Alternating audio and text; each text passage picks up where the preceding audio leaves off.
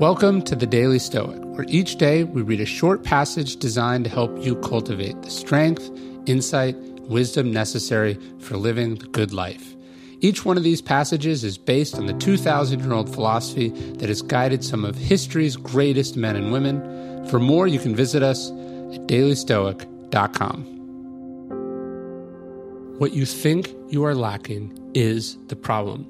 George Ball, the diplomat and advisor to President Kennedy, one of the men that David Halberstam would call the best and the brightest, once observed about Lyndon Johnson that LBJ was hardly disadvantaged by his lack of an Ivy League education. Rather, he said, LBJ suffered from his sense of lacking that education.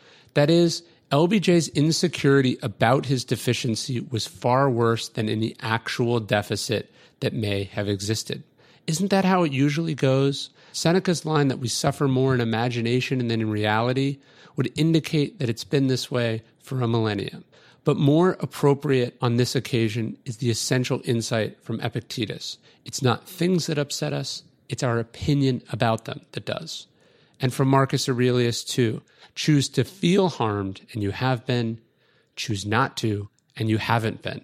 LBJ was convinced that he had been done an injustice by growing up poor and being unable to afford a school like Harvard or Yale.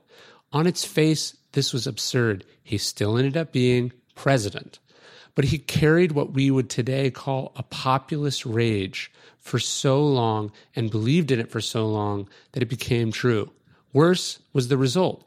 LBJ was alternately too trusting and too suspicious of those who were more credentialed or smarter than he was. He was harmed by his lack of education because he harmed himself by believing that there was something lacking. The same is true for us. You're not lacking whatever you think you're lacking. It's your opinion that you're in a deficit that is far worse than any potential deprivation. You've got plenty. You are plenty. Remember that. You know, one of the ideas behind my book, Ego is the Enemy, and then the medallion, Ego is the Enemy, it actually is not just for overconfident people, but for people who are dealing with imposter syndrome. You know, the idea that everyone is thinking about you, the idea that everyone cared, anyone cared, whether LBJ had an Ivy League education or not, that is an obsession with the self. And so one of the reasons we carry the Ego is the Enemy medallion is so we can touch it and remind ourselves that this obsession, this sort of constant monitoring of ourselves, the view from above that we carry around with us, we're the only one thinking it. Nobody else cares. Everyone else is thinking about themselves.